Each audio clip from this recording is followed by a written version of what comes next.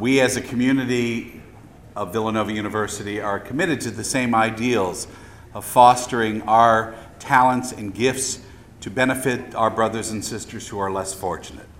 As we come together as a community to begin this celebration of this weekend, it is far more than just a day of service on Saturday. When this celebration was inaugurated 7 years ago, it was inaugurated to celebrate both our academic life, our spiritual life, and our service life. So we come together to begin that process tonight with a kind of academic part of it. And we are very privileged to have our speaker tonight to come to Villanova University to share with us her ideas on health care.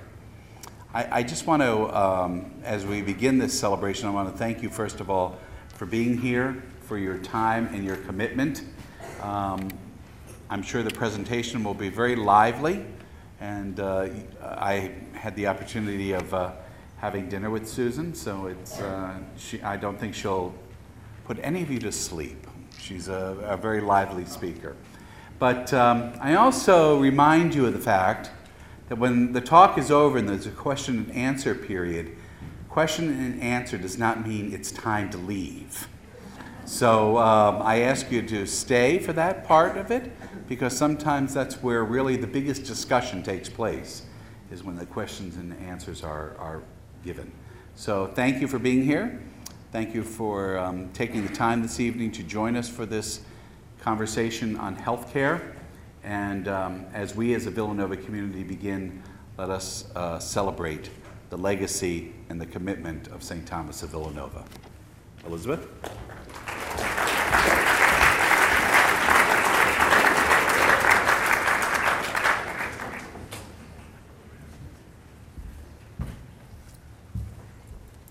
Good evening. I'm Elizabeth Dowdell, a professor here at the College of Nursing, and it is my great pleasure to introduce tonight's speaker, Susan Densner.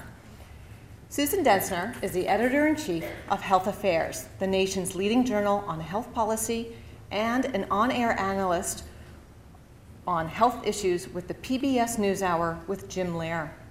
At Health Affairs, Ms. Densner oversees the journal's team of nearly 30 editors and other staff in producing the journal's monthly publication and website. She is one of this nation's most respected health and health policy journalists. She is also, no surprise, a recipient of many honors and awards. In 2007, when she was with the NewsHour, she received the American Society on Aging National Medical Award for a two-part series on our current understanding of Alzheimer's disease.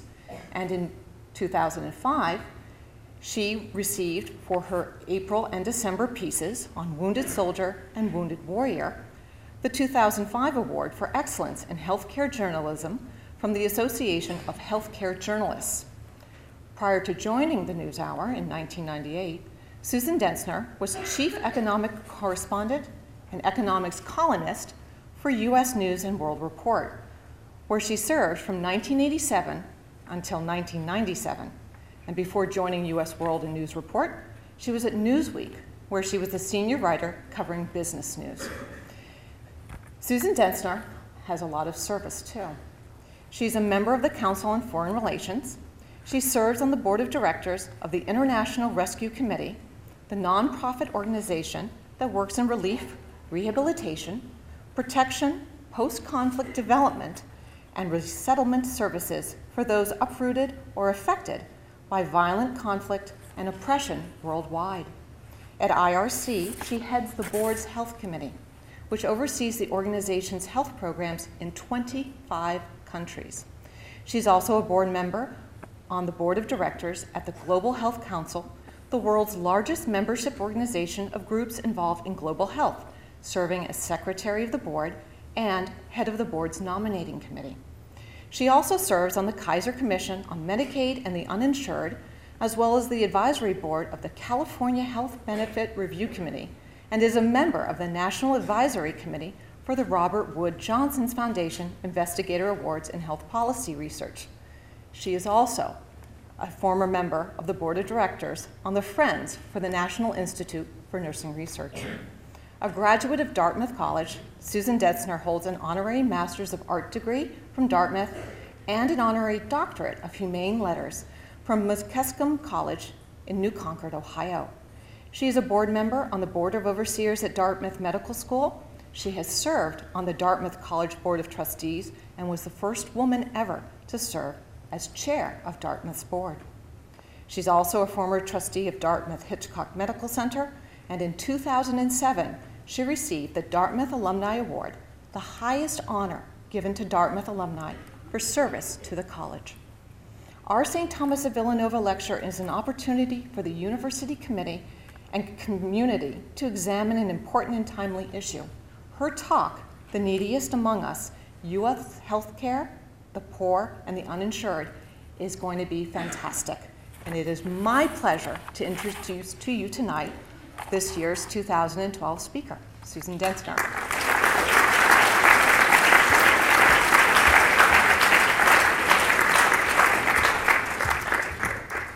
Thank you so much, Elizabeth. And as you can see, my mother got to Elizabeth and made her read my entire biography tonight. I apologize for that so long. And thank you, Father Peter, for your gracious comments. It's terrific to be here with you. It's my first visit to the Villanova campus, so I'm just thrilled. And both my husband and my son made sure that I knew what powerhouses you all are in basketball. So I'll come back next year for March Madness and watch it all with you. Anyway, it's terrific, as I say, to be here, and especially on such an important occasion. A campus that really can hold up the notion of service and shine a light on it is really the kind of campus many, many Americans would want to be associated with. It really does speak to that word up there, caritas, right? That very important notion that we really do have an obligation as citizens to give back, and to, as I say, to sort of hold this up is a very important thing for the university to be doing, and I'm very honored to be a part of it. So as Elizabeth said, my topic tonight is the neediest among us, U.S. healthcare and the poor and the uninsured. And I just wanted to give you a little flavor why I picked that title, The Neediest Among Us. It actually occurred to me when I was reading through the Supreme Court decision back in June that upheld the constitutionality of the Affordable Care Act, that law that was passed in 2010. Some people call it Obamacare. As you know, the court ruled in June that most of the law was indeed constitutional. But there was an interesting twist on that decision, which is affected the Medicaid program. And there the court essentially said, well, Medicaid can be expanded, but only subject to certain limits. I'll say more about that later. But what Chief Justice Roberts, the head of the Supreme Court, wrote in his opinion, one of the reasons why he was troubled by that provision of the law, he said, under the Affordable Care Act, Medicaid is transformed into a program to meet the healthcare needs of the entire non-elderly population with income below 133% of the poverty level. That's a complicated phrase. I'll explain more later about what that means. What he went on to say then is, it is no longer a program to care for the neediest among us, but rather an element of a comprehensive national plan to provide universal health insurance coverage. And I thought, well, that's really interesting, because it means that if you are at the poverty level or below, you're somehow needy, but if you're just above the poverty level, you're not the neediest among us anymore. And I thought, well, what does that say about how we feel about everybody who doesn't have health care now, needs to have health care or health coverage, whether they're needy or not? And it really plays into the same argument we're having as a country now over who's deserving of support from the rest of us and who's not. Just to explain a little bit about what we're talking about there, 133% of the federal poverty level, which I'll explain later is the new threshold for Medicaid, is about $14,000 a year for an individual. So it's not being a millionaire. And so the Chief Justice, in effect, was saying, if you're making $14,000 a year as a single person, you're no longer among the neediest among us. This is a different ballgame. And that's, as I say, what got me thinking about some of the questions I'm going to address tonight. So, who are America's needy or poor anyway? How do we decide who's going to be considered needy or poor and whom we're going to help? What's the health status of those people? What other factors are linked to poverty that also contribute to poor health? Then a related question, who are America's uninsured? These people now that we're attempting to help through the Affordable Care Act. And what's the connection, if any, between poverty and uninsurance? And then finally, how do we meet the healthcare needs of the poor and the uninsured today? And what should we do in the future? And what are some of the arguments now that we're having as a country about that, playing into the presidential election and probably playing out beyond the presidential election as well? So to start with, who are these needy or the poor? Well, the dictionary definition, of course, says poor is having little or no wealth, few or no possessions, skip down, humble. You could be a poor spirit. You might be eliciting or deserving of pity or pitiable. You might have little or no wealth. And then if we look at needy, the needy definition is lacking the necessities of life, very poor. Okay, that's pretty straightforward. We all get that. When it comes to deciding who's poor in the country, the U.S. Census Bureau looks at that, and they actually look at people's income. As you can see, these are numbers that were just released within the last couple of weeks by the Census Bureau. You can see in that red circle there on the right, the top one, we have an estimated 46 million Americans now who are considered to be in poverty. 46 million, and of course we're a country of somewhat higher than 300 million Americans at the moment. So that gives us a national poverty rate of about 15% of the population, who we agree to call the people in poverty. Now, again, as I mentioned, that is a standard that is set by the federal government in terms of income. And here are the poverty guidelines for the 48 contiguous states and the District of Columbia. There actually are slightly different standards for both Alaska and Hawaii.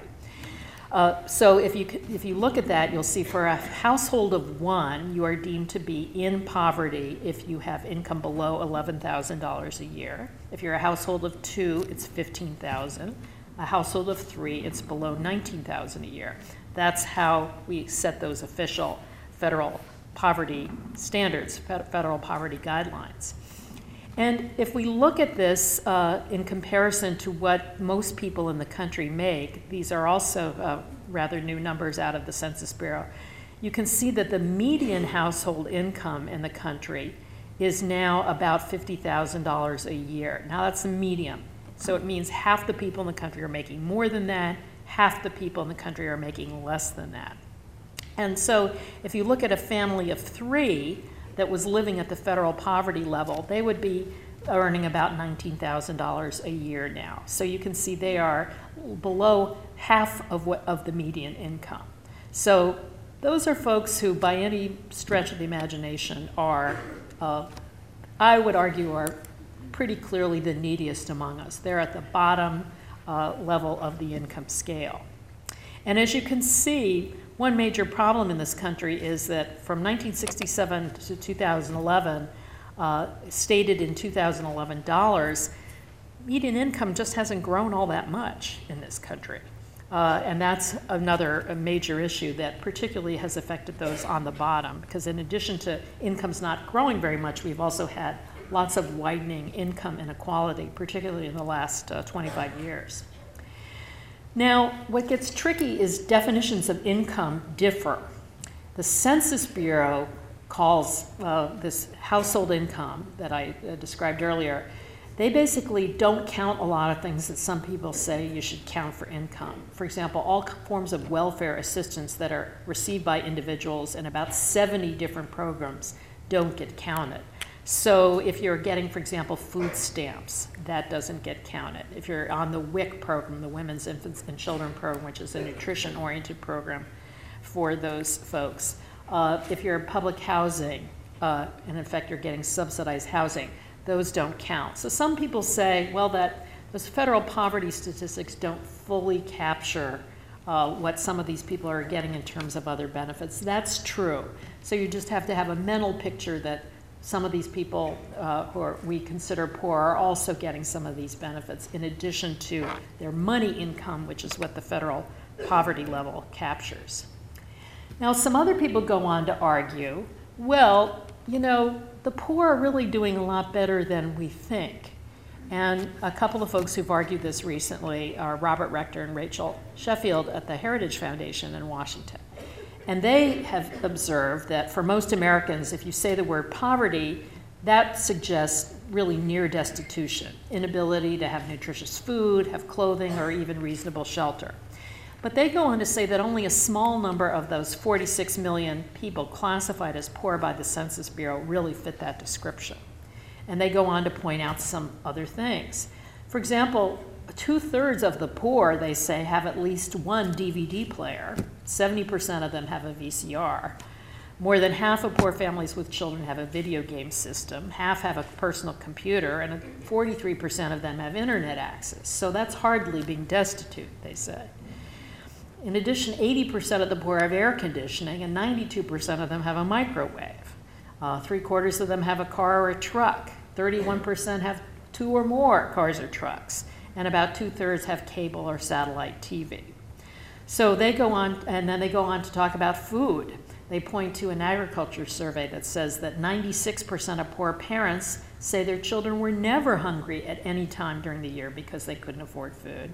And 83% of poor families reported having enough food to eat. So I say even hunger isn't particularly an issue for most poor people in America. So they argue that the government definition of poverty doesn't provide any information on the actual living conditions of people identified as poor.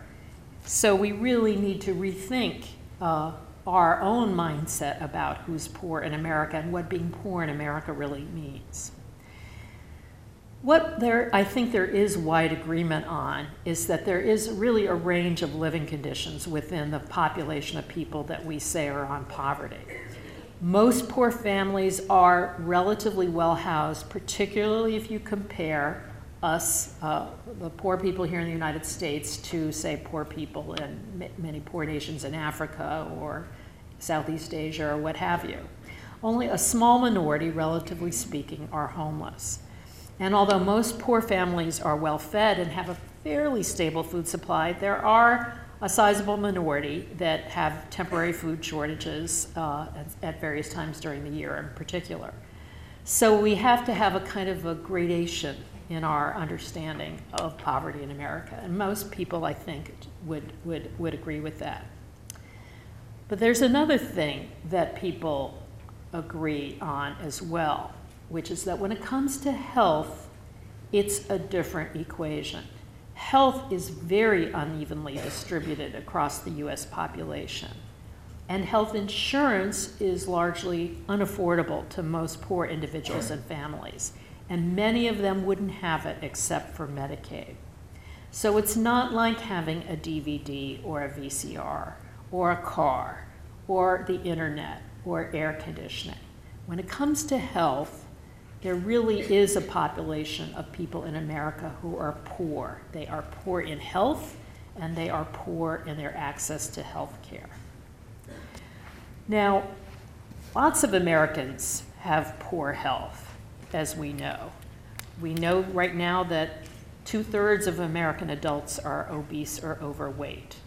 We know that 28% of American adults are physically inactive. 1 out of 5 American adults are still smoking. Now that's way down from what used to be the case, 1 out of 2 several decades ago, but it's still a high number. 36% of Americans live in environments of high stress, and as we know, 1 in 5 of us is over the age of 55. We know that those conditions are often very much correlated to our behaviors.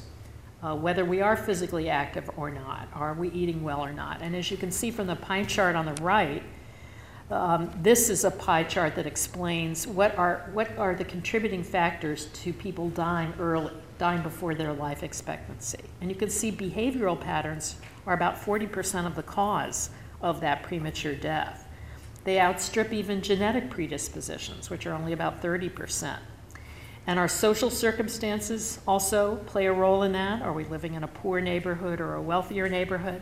Environmental exposure. Did we grow up next to a toxic waste dump?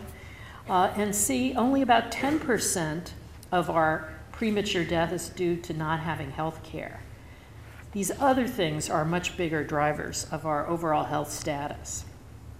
And that gets to what people describe as the social determinants of health. What are some of the big underlying factors that really do much more to determine what your health status is in life? And you can see the list there. Your income, and the income distribution makes a difference. Your level of education, whether you're employed or not, what your working conditions are like. Early childhood development. And now when we say early childhood, we mean really early childhood. We mean even in the womb, because the latest science shows, for example, that if your mother has poor nutrition or, for example, has diabetes when you are in the womb, it is more likely that you will have diabetes. If your mother is obese, it is more likely that you will be obese. So we know that early childhood development has a big bearing now on your health. Food insecurity clearly plays a role. Housing, is your housing, do you have cockroach infestation in your home? If so, it's much more likely that you as a child will have asthma. Even social exclusion. We know more and more about the impact of people being part of a community and how that contributes positively to health, as opposed to not being part of a community and feeling a lot of isolation and social stress. And then access to health services or disability also play a role. Those are, as I say, the social determinants of health. Another way to describe it is the opportunities and resources that people have to be healthy. And these are what is driving this uneven distribution of health in the US. And the fact that where you live can be now as strong a determinant of your health and how long you are going to live as anything else. And in fact, as this article that we published not too long ago in our journal said, in some states, life expectancy can vary by as much as 14 years based on the county that you live in. I'll come back to that in a bit. So again, we know lots of these factors of living conditions can make a difference. Do you have lead exposure in your home? We know for a fact that lead exposure in children leads to lower IQs. We have rock hard evidence about that.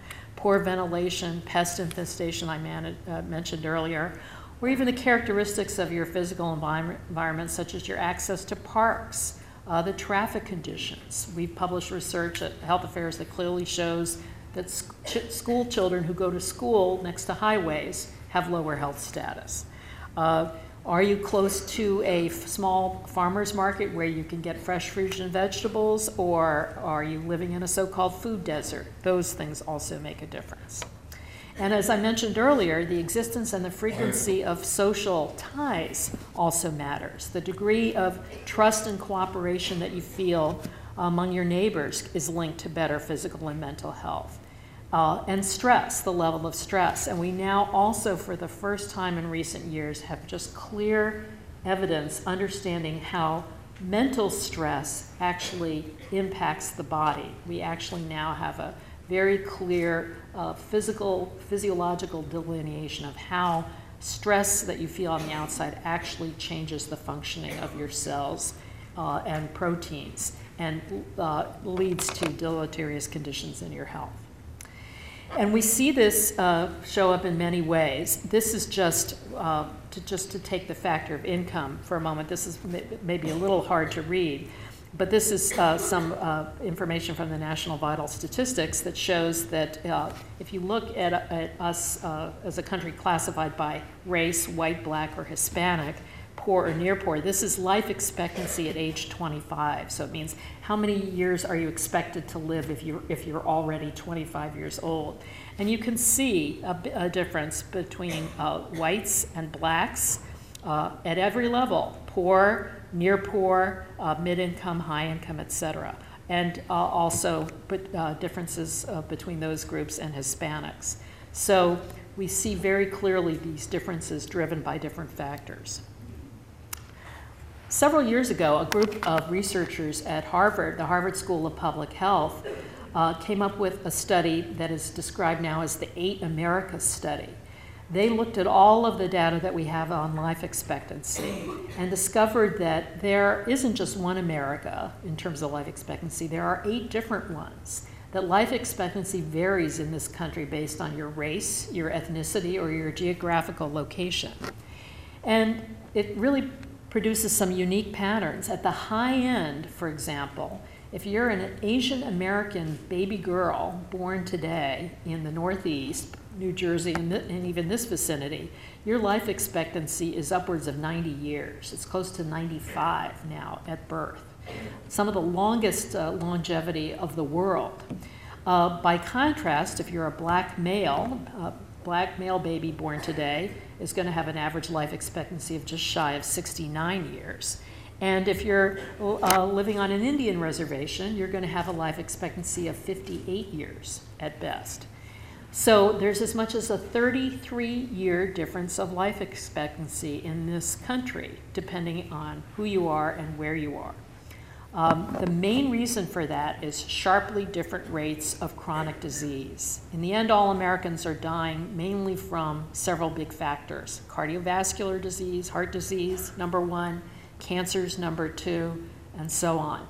But those conditions hit the different populations at different rates, different prevalence, and also at different stages of life. For the most part, for these populations with low life expectancy, they hit much earlier in life.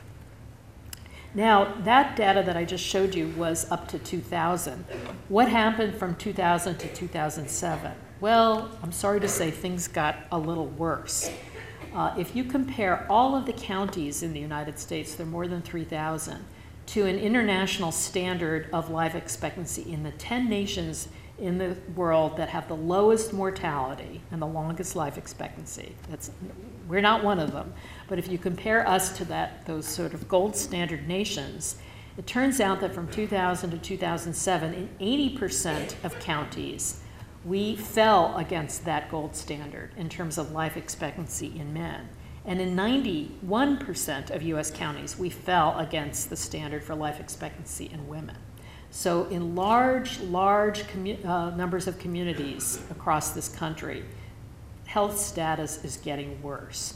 And again, a lot of it is due to those things that I described earlier. It's obesity, it's smoking, it's cancers that set in earlier than they should, or if at all, it's heart disease, etc. And now there are big variations among the population, but the overall picture is not good. And again, just to drive home this point a little bit more, what really are the drivers here? It's heart disease, a leading cause of preventable death. Tobacco smoking is still killing a lot of people in the country. That combination of poor diet and physical inactivity, and even alcohol consumption. Big drivers of preventable death. Now, in addition to that, we also know that these disparities in life expectancy continue to get larger. And they are also, in addition to being correlated to behavior, they're also highly correlated to education.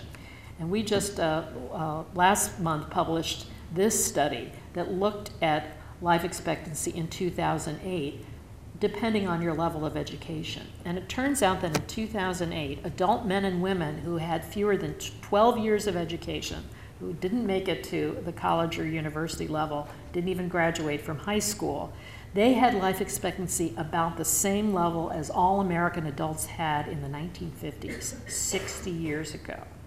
So it is like they were living in the 1950s, in an era even pre-Elvis in terms of their life expectancy.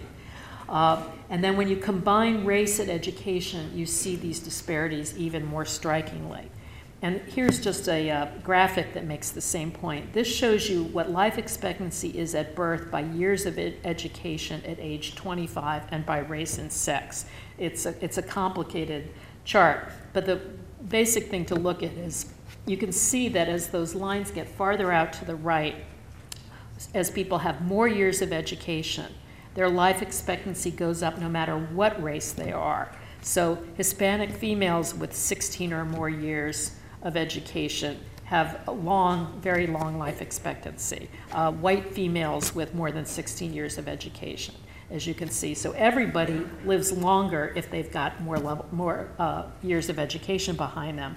But even so, there are still these disparities. Look at the difference, say, between Hispanic females with 16 or more years and black males with 16 or more years. You can see basically almost close to a 15-year difference in life expectancy. So these intermingled factors of race and education seem to be playing a huge role in the relatively lower health status of many Americans. And it plays out even within states. This is a chart about gaps in adult health status right here in Pennsylvania. It comes from a study that was done by a commission to build a healthier America that was mounted a few years ago by the Robert Wood Johnson Foundation. And if you look at it, you can see, again, this is a little bit hard to read, but on the left side, the words say the percent of adults who are in less than very good health, and again, it's by years of education. So you can see that 69.7% of people in the state who have less than a high school education have very poor health, relatively speaking, whereas college graduates, there are many, many fewer of them who have very poor health. So again, it's making this point about this overlap between education and race and in some instances, income. So some researchers up in Canada decided to put all of these learnings into a quick 10 tips for better health from the social determinants perspective. So you know the old 10 tips for better health, don't smoke, eat 3 square meals a day, that kind of stuff. Here are the social determinants 10 tips for better health. Don't be poor. If you are poor, stop. If you can't stop being poor, try not to be poor for too long. Secondly, do not have poor parents. Avoid that at all costs. Own a car. What's that about? You could say, well, actually, shouldn't you be walking as opposed to driving around in a car? Excuse me, Matt. Actually, that's about just having more mobility, being able to move around and get out of a bad neighborhood if you need to. Don't work in a stressful, low-paid manual job. Don't live in damp, low-quality housing. Try to be able to afford to go on vacation and sunbathe. Get some vitamin D. Take it easy. Practice not losing your job, and don't become unemployed. Make sure you have access to benefits, especially if you're unemployed, excuse me, retired or sick or disabled, and please don't live next to a busy major road or near a polluting factory. Follow all those tips and you'll have a much healthier life, the researchers were saying. Well, obviously that's tongue-in-cheek, but it underscores the main point. A lot of factors related to our health are outside of the control of many individuals. It's what I was saying earlier about it's not as easy as being able to go buy a VCR or a DVD. Some people really are just stuck.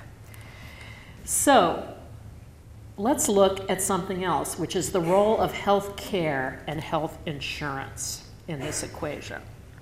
Now, we know that we live in the country with the highest average spending on a per-person basis on health care of any place in the world. And if you look at the left side of that chart, you'll see average spending on health care per capita. Look at that whole array of industrialized countries. Where are we? We're at the very top. We're spending, as of 2008, we were spending close to $8,000 a year per capita on health care versus all these other countries spending much less. As a share of the gross domestic product, we're spending much, much more than these other countries. So health care in the United States is uniquely costly and uniquely expensive. So we know that. We also know that examining some of the research that has been done on this, the burden of all of this national health spending actually falls surprisingly heavily on the poorest families in America. More than 20% of family income of the families in that lowest fifth of the income distribution, that is going to health care. and it's more than any other quintile, that is to say, any other fifth of the income distribution. And this is how it shakes out. This is a percent of income, and if you look at that second bar from the left, which is the lowest 20% of people in the population, if you count up what they pay in federal and state, the burden of federal and state tax expenditures on healthcare overall, and then direct spending in the states that essentially those folks are having to pay for, and their share of federal direct spending in terms of what they pay in taxes and other things, you can see that they're spending essentially 6% of their incomes overall on health care. And this is for people who have relatively very low incomes. So the burden on them is very, very great. We also know that there are lots of disparities in our health care system. We published a issue on this about a year ago, looking at these disparities, and it turns out that some of these disparities in the last number of years have actually grown worse. For example, for minorities treated for congestive heart failure, some of the outcomes of the last few years are worse than they were even a few years before that. We don't really understand why, because there's been a very concerted effort to try to narrow these disparities and how well people are treated within the healthcare system. But as I say, it looks like in some instances it's getting worse.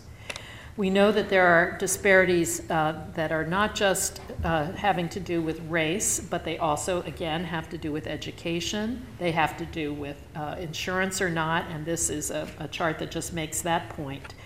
These are health disparities also for rural and urban populations as well. So you can see different levels of health status based, again, on location, on race, and so on. Now, let's talk a bit about health coverage. How do most Americans get their health insurance? This chart makes that point. As you can see, we're in a country of, these data now are about a year old, so we're a country, roughly speaking, of 300 million individuals. About half the population, as you see, gets coverage through employers. You're either getting it through the organization you work for, or you're a dependent of a parent or somebody who gets it through an employer. Some people buy private insurance on their own. That's that little light gray sliver, that's 5%. Lots of people are on Medicare, close to 50 million now. That's the program for the elderly and the disabled. 17% of the population now is on Medicaid, and then 16% of the population is uninsured. That's the way the situation looks now. And then this is just another graphic that makes the point a somewhat different way. If we basically talk about it in terms of the uninsured, you can see just under 16% of uninsured, about 32% total have either Medicare or Medicaid, or they belong to the Veterans Administration or what have you. They're getting government-based coverage, and then we have the employment-based, as well as any employment, other form of private coverage. If we look just at the people who don't have health insurance at all, these are the latest numbers, again, out of the Census Bureau. You can see that about just under 16% of all Americans don't have health insurance, and about 9% of children still do not have insurance. Now, the good news is you can see just barely those numbers are starting to tick down, and that's due to a couple of factors. One reason is that a lot of people have gone on government coverage because of the weak economy, Medicaid in particular. Another factor is, and some of you may be in this category, because of the Affordable Care Act, children now can stay on their parents' policies up until the age of 26. And that has meant about 3 million young adults now have become newly covered through their parents' policies just over the last 2 years. So who are America's uninsured? There are a lot of people who fall through these uninsurance cracks. About 3/4 of them are working people, or they are dependents of a worker, or they're in a family where at least one person is working full time. So strictly speaking, those folks aren't poor. they are what are sometimes referred to as the working poor, or more properly, the working low income. Because we know it's possible to work full-time at, say, a minimum wage job and still be just barely above poverty. We also have about 10 to 12 million people in the country who are resident in the country who are not citizens, who are not poor, but they're not citizens, and they also are not insured. We also know that, with the exception of the last couple of years, as the health insurance has grown more and more costly, the number of uninsured has been growing. And here, this chart just makes the point about the different levels of income among those who are uninsured. So you can see that about 25% of the uninsured make less than $25,000 a year. Another 21% are doing a little bit better. They're making between $25,000 and roughly $50,000. We've got about 15% of the uninsured who are really well off enough to buy health insurance, at least, and then we've got 7.8% of the uninsured who surely are well enough to buy health insurance, and they have incomes of $75,000 or more. But you can see a big number, basically that 25%, 1 out of 4 of the people without health insurance coverage is trying to get by on less than $25,000 a year. And again, if you think back to that median income chart, so that's about half the median income in the US.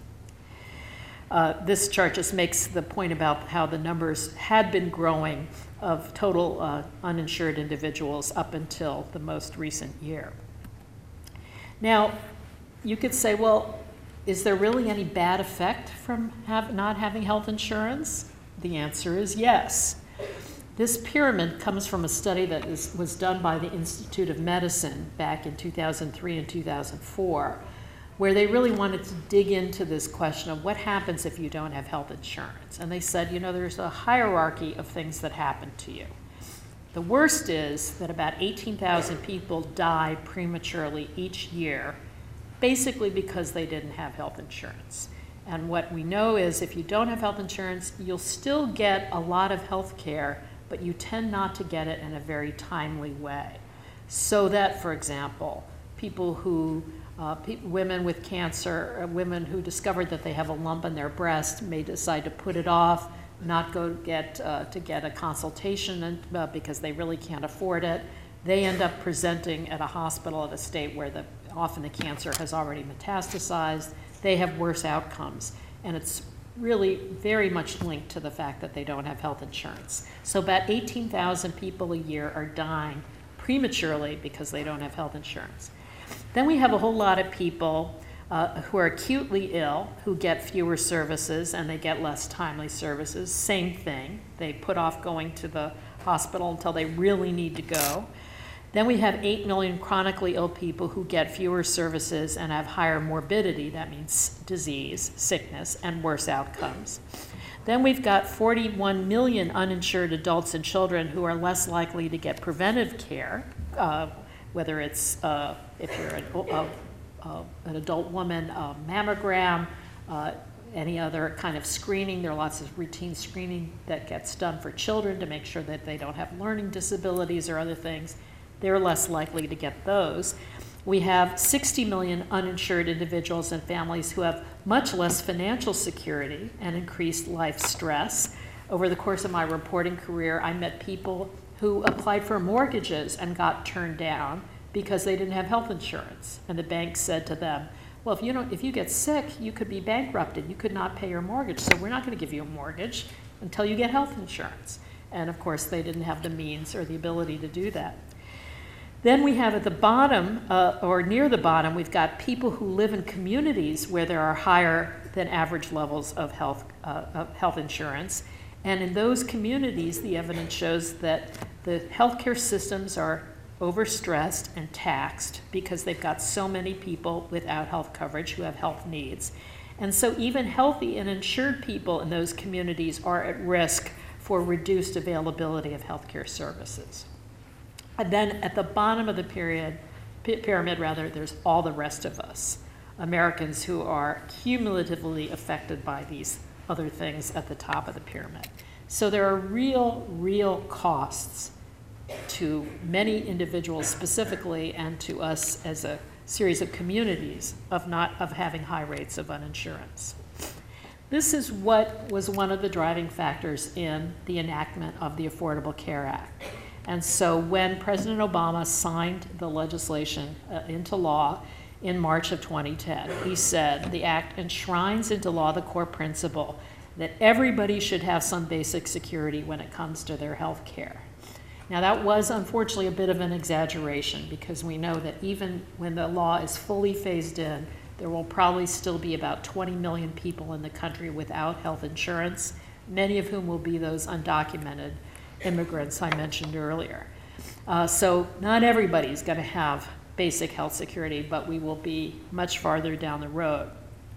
And just to recap for those of you who probably don't walk around with this law committed to your memory, essentially what we plan to do as a country is expand coverage to about 32 million more Americans starting in 2014. About half of those folks, 16 million, but it could be anywhere, frankly, between 8 and 22 million. We really don't quite know yet.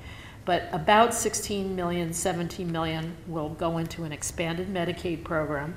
The other 16 million will be people who are better off. As you could see from the numbers that I showed earlier, there are lots of better off people who will be able to buy private health insurance coverage through new marketplaces that will be created in every state known as exchanges. And they'll get federal government subsidies, tax credits to help pay for that. So about half of the group goes into private health insurance and about half goes into Medicaid. So when you hear people say Obamacare is about government takeover of health care, you will know that that's wrong, because half of it is people going into private health insurance coverage. It's not socialized medicine.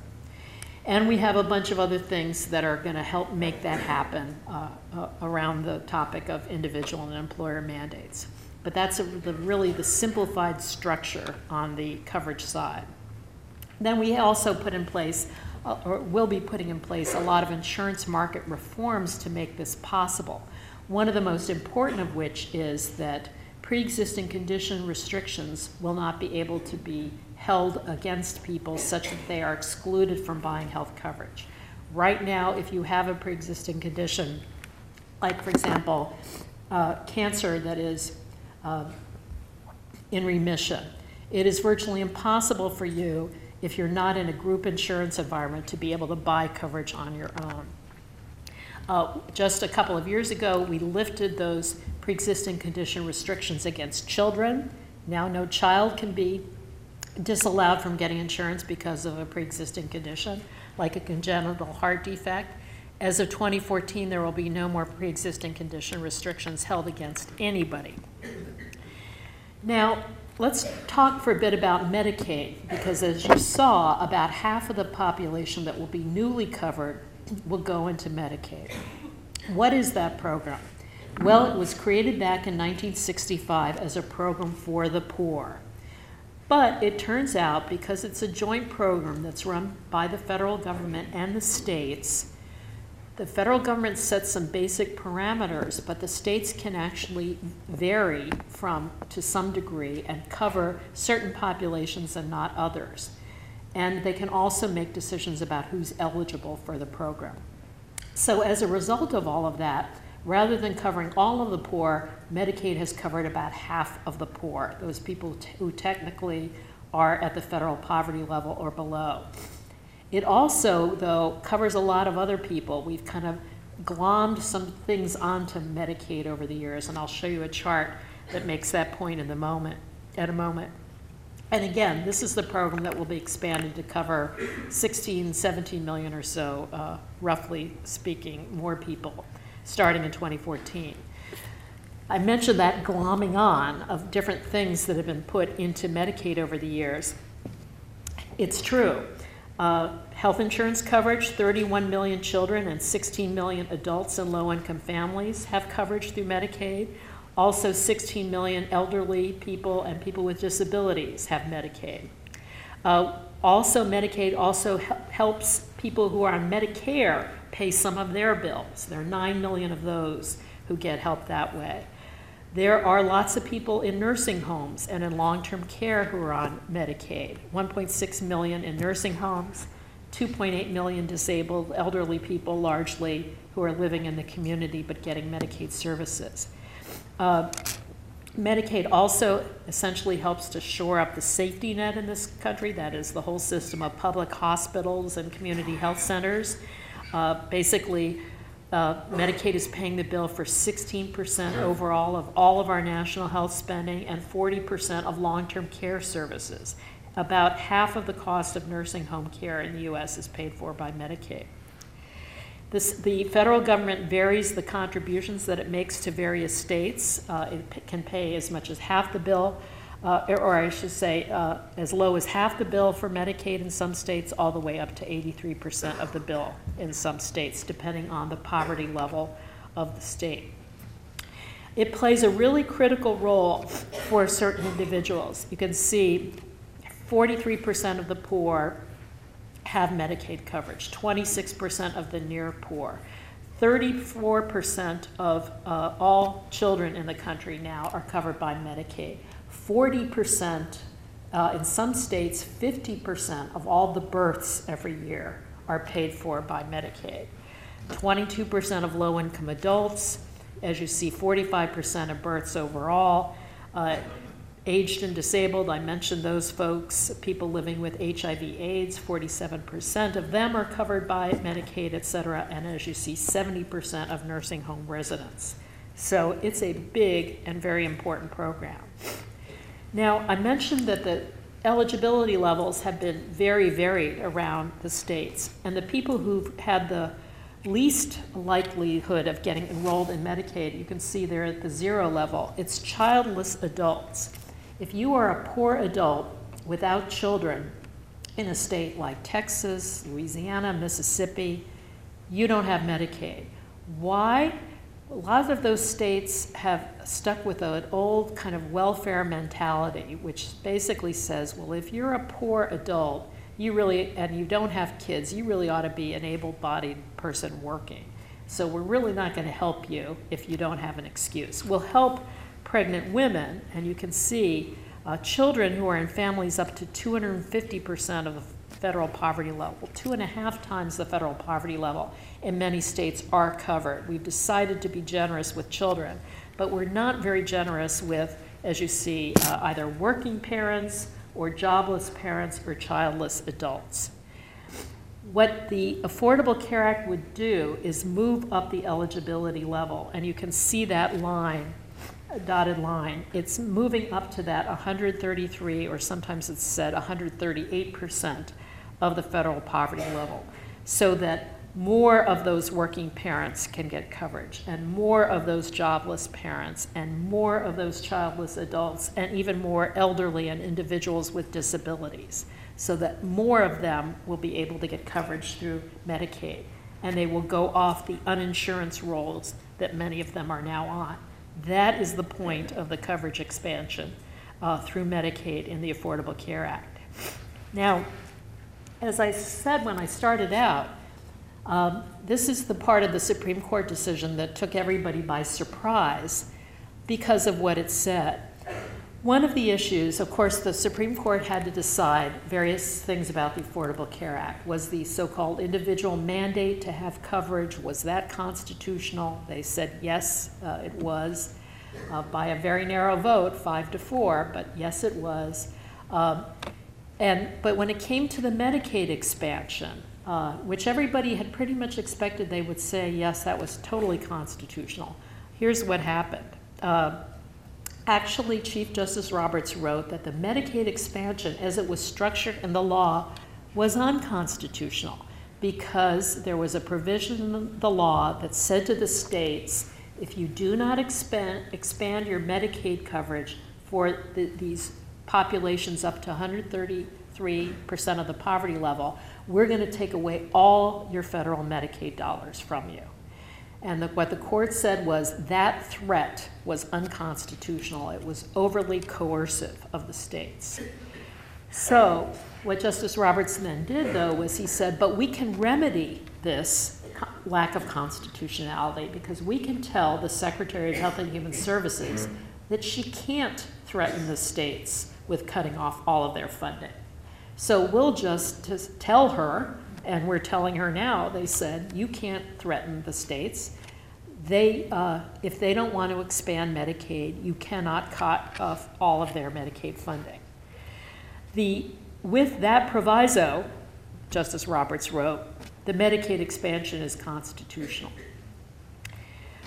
But as you see, in effect, what he was doing was saying to the states, they have an option now not to pursue the expansion if they choose not to do that, and the federal government cannot come back and punish them by withholding all of their Medicaid funding. So a very different decision than anybody expected.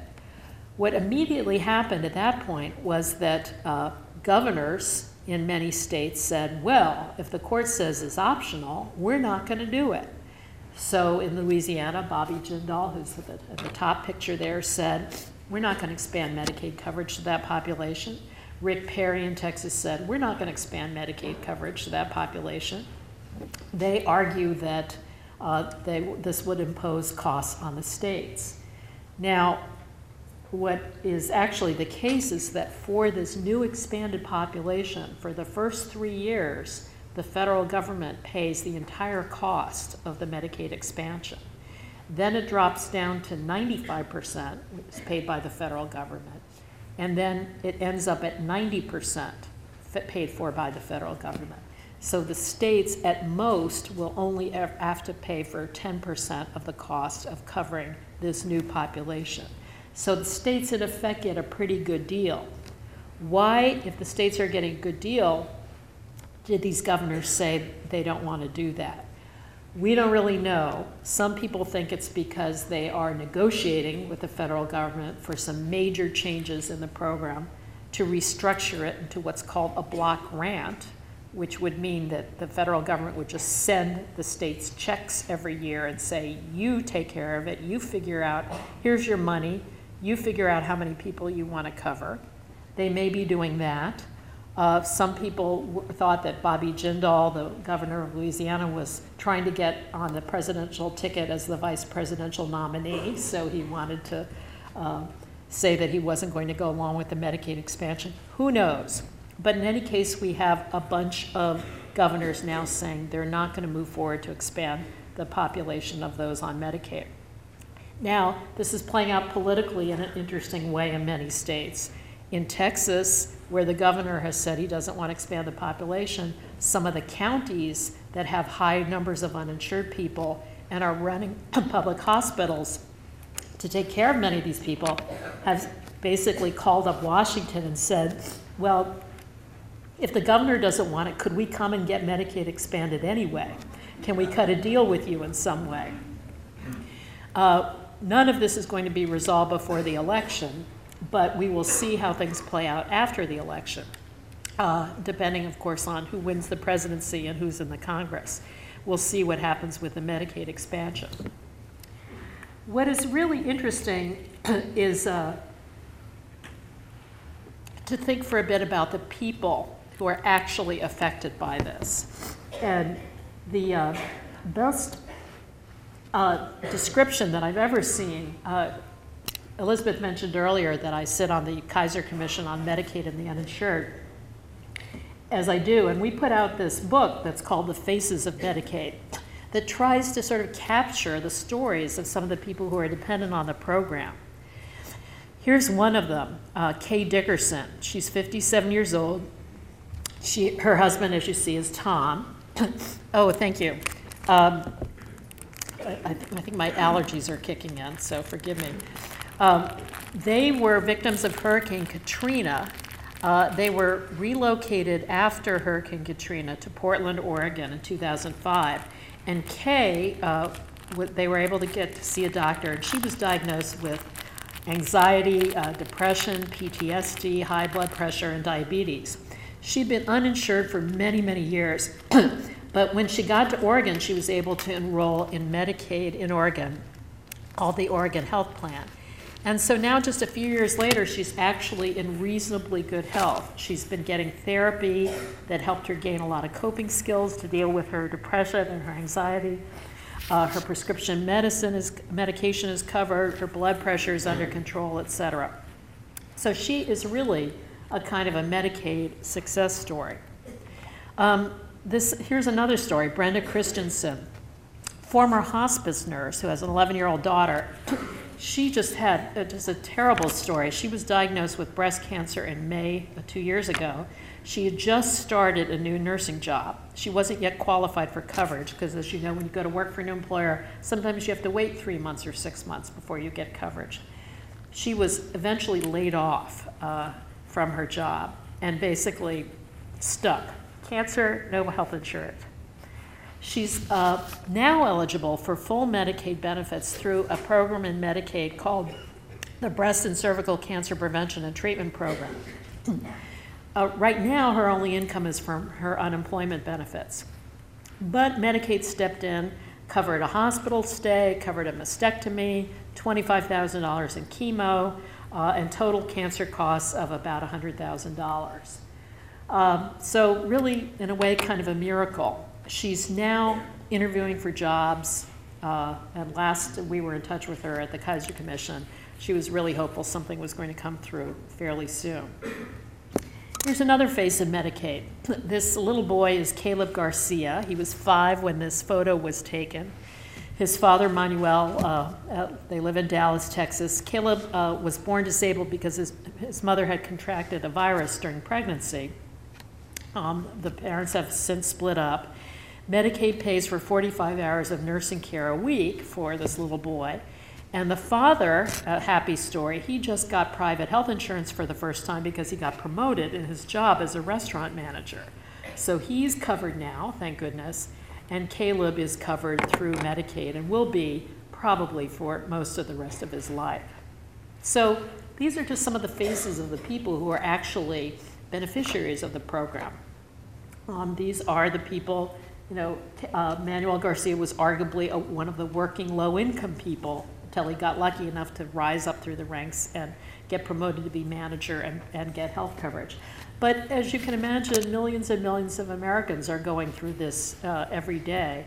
And as you saw, just to back up and go back to Brenda here, sometimes stuff happens in life. You can be employed and in getting along just fine, and the combination of circumstances, getting cancer, losing your job, can really throw you for a loop. And that's why there are programs like this to step in and help. Well, naturally, a lot of people are exercised about this fact that some of the governors are threatening to bail on Medicaid. And some of them are faith leaders. And just literally within the last couple of weeks, a large group of faith leaders put out this statement on Medicaid. And they said that depriving struggling families of health care is wholly incompatible with the teachings of our faiths and the ideals of our nation. And politicians who put political ideology before the well-being of their constituents neglect their moral duty as leaders.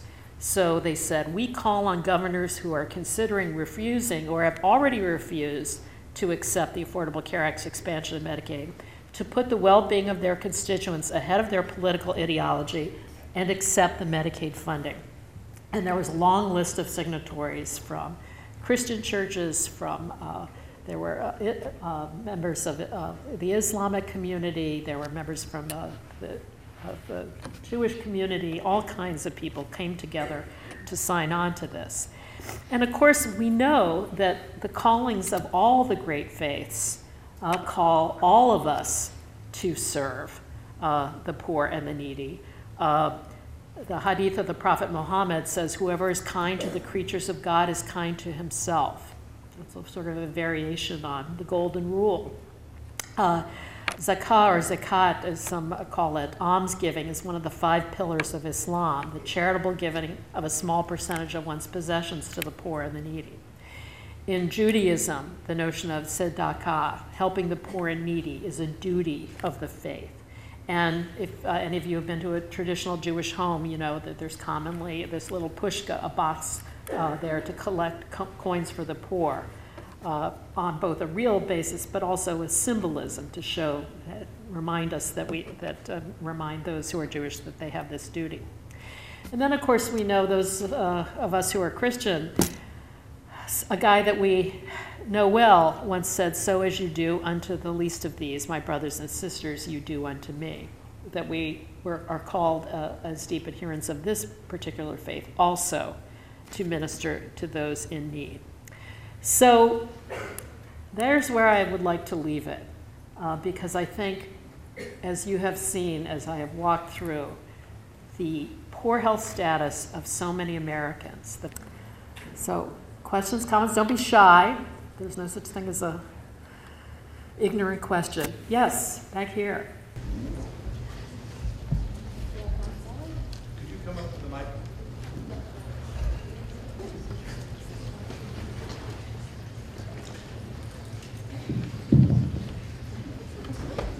Mine is just a comment.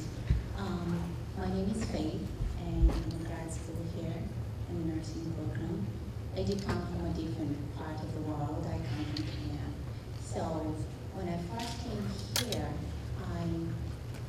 I was shocked. I had a whole lot of disbelief when I went to a section of America where they call poor, or sometimes they call project.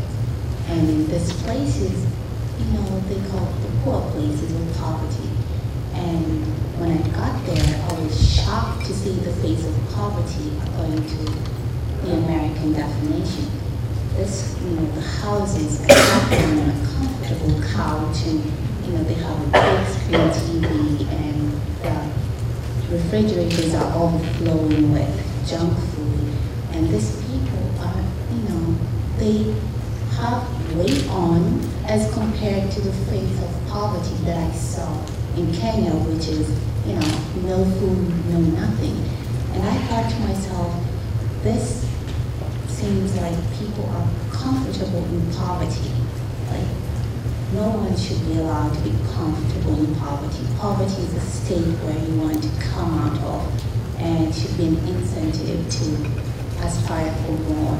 But what I saw there is families who are comfortable, and the children who also grow up saying, okay, my family is comfortable with a big TV, why should I want more? And I'm thinking, maybe one way of reaching out to this comforts of poverty is to try to educate people living there, tell them there's more to life than a big screen TV. There is more to be done, service to be done to other people. And the only way you can do that is educate, go to school, get some education, mingle with people outside your comfort zone. Well, you're making at least two excellent points, probably more. But one point is that poverty is a relative definition, right? Because poverty here in the U.S., I said this briefly earlier, poverty in the U.S. is really a different thing entirely from the poverty that is experienced by many people in your nation or elsewhere on the continent of Africa. So, and we understand that. It is relative. That level of income that we consider at the poverty level would be a very good standard of living in much of sub-Saharan Africa. So that's certainly the case. It's also the case, as you said, that, and as some of my presentations spoke to, there are lots of creature comforts that are widely had by even the populations of people that we consider poor. No question about that. But the other thing that you said is also true. It's that the highest levels of obesity are concentrated in our lower income population. And the lower levels of health status overall are very much correlated with the level of education. So precisely as you said, if people were to become more highly educated, their health status would go up, their income would go up. And so one of the articles that I cited that we ran recently by Jay Olshansky said, one of the most important interventions we could make for Americans to improve their health is to make sure that they are well educated, to improve the quality of our schools at every level, And even, as you could see, get more people even to go to college. This is why a college education has benefits well beyond just your income. People who are better educated take better care of themselves. Health-wise, it's just demonstrably the case. So exactly as you say, a very important intervention will not be on the healthcare side, it will be on the education side. And the hardest thing is change. Yes, yes, great. Well, thank you.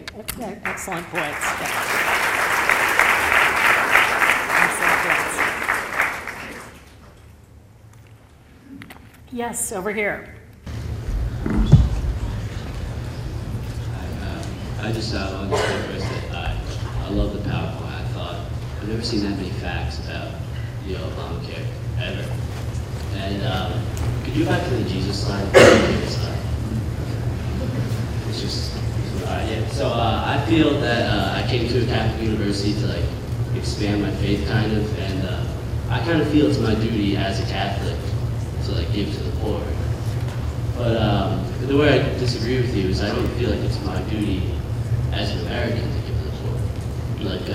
Nowhere in the Constitution you have the duty to take care of the poor, the duty to do anything. So personally as a Catholic, I really, and as a wealthier person, before it comes to Villanova, I should really be giving to the poor. I should be helping people out however I can. But if someone wasn't in such a good situation as me, their taxpayer dollars still have to go to these poor people. I thought, well, I didn't catch your name, but the last girl who spoke said it great. These people aren't in poverty. Poverty is not making $30,000 a year. That's not poverty. That's just low income. So I think if you're making $30,000 a year, you can't afford things that I can. You can't afford a car, but that's not poverty. I'm a member of the water polo team here, and we adopted a kid from the South American country of Bolivia, and we have to pay $38 a month, and we have to send letters once a month, and he sends us letters back. It's a great relationship we have with him. So $38 a month, the way they put it is we saved his life, because without that he would have no food. His father was killed. He was murdered by bad people there, and by us doing this, we're saving his life, we're giving him education, and our goal is to actually go down there and meet him and visit him and try to help as many as we can. And I heard that real poverty. For $38 a month, if I gave someone that's not doing well in the center of Philadelphia $38 a month, that's insignificant to them. Making $30,000 a year, what's $38 a month? But if you give this to Bolivia, that's changing someone's life. So I find that Obamacare it's making people comfortable being poor, and I don't think that's right. So. Well, thank you for that. Well, just to put a couple more facts on the table. So $30,000 a year, or $30,000 is not the poverty level. I think when you saw $30,000 for a family of four is 133% of the poverty. So that's above the poverty level. So a family of four that had $30,000 of income a year would be eligible to be in this expanded Medicaid program. Now, to put that in context, in my area, Washington, D.C., the local authorities, metropolitan authorities, say that the actual poverty level in Washington, D.C. is $50,000 for a family of four because housing costs are so high. And now, just to lay another fact on you, what do you think the average price is of a health insurance policy for a family of four nowadays? Can you guess? It's upwards of $12,000. So a family of four that had $30,000 of income is going to be spending at least $15,000 a year on housing, right? And then another $12,000 a year for health insurance. So that would leave that family $3,000 to live on, to buy food, clothing, recreation, whatever else, right? It's not possible. It's not possible. That's why there is a Medicaid program, because the way the situation is now, that family is above the Medicaid eligibility level has no financial ability to buy health insurance coverage and is basically not able to access the healthcare system. That's the problem. So it gets back to this notion of, where I started my talk, who are we going to call the neediest among us? It gets squishy. It gets difficult when people have got VCRs and so forth and so on. But it's why I say health and healthcare is in a different box, because it is so expensive. And if we don't basically pool our money together to help this family, the family is not going to get coverage. And then we go back to the situation, remember that pyramid? Where are we willing to stand by as a country and say, you know what, for those people who are a little bit above the poverty level, you know what, you die prematurely because you didn't have access to health care? Sorry, that's just the way it goes. You can't get a mammogram? Really sorry about that, lady. I just don't want to pay for that. Those are the questions those are the implicit answers we're giving if we don't act this way. That's really the issue. You had on the pyramid 18,000 people a year die prematurely, correct? Yeah. That's 1,000% of the American population. More people die from smoking, as you had on the previous slide before that. More people die from obesity. So. Yeah. But 18,000 is the equivalent of a serious cancer. It's not insignificant. And it's something that's very fixable, right? I disagree. I think it is insignificant. 18,000 out of 300 million, that's... Okay, well, you're tough. You're tough. Yeah. I mean, if we had a plane blow up tomorrow and 18,000 people were killed, believe me, we'd be reading about it for the next several years, right? Right. That's so. Anyway, it's but I will come back. I mean, you have put your finger on a national debate that we're having now, which really is, what is our responsibility? And there's a wonderful book that was written years ago by a guy named Joe Ellis called Founding Brothers, and it's about the founding fathers of our country who were pretty young at the time, and they were close, which is why the book is called Founding Brothers, not Founding Fathers, because these guys, a lot of them were in their 20s and 30s. But it talks about how a big tension that's been running through American life, and that goes back to those early days when the brothers were debating this, is what is America all about? Is it all about individual rights, and is it all about liberty, or is it about creating a new nation, a special community, a new Jerusalem? And we have this tension that's been going through our country since the very beginning. What are we about? Are we about individual rights and liberties only? Or are we about community and responsibility for each other? And we tend to sort of tack back and forth. Even in our own consciences, sometimes we drift more to the one side or the other.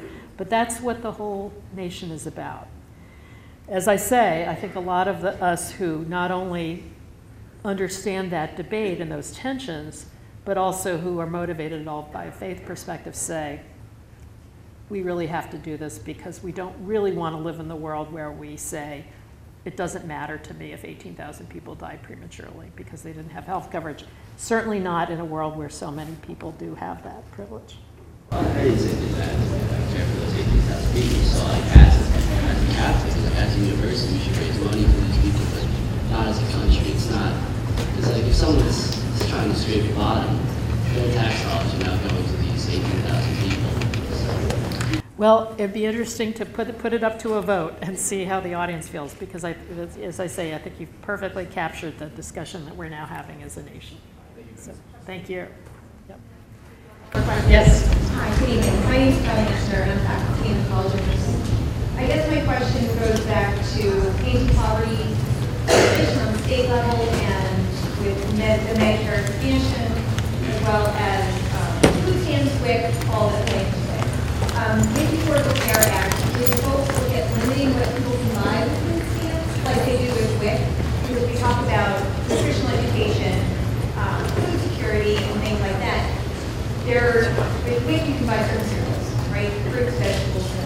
But with get food stamps, you can buy soda, potato chips, and junk food. So I'm wondering if somehow was ever considered at the state level to combine that, and like education piece, the nutrition piece, and hopefully reduction of obesity, It did not come up in the context of the Affordable Care Act, but that debate did surface this year in the Farm Bill, believe it or not. Yep. And it's now called SNAP, Supplemental Nutrition Assistance Program.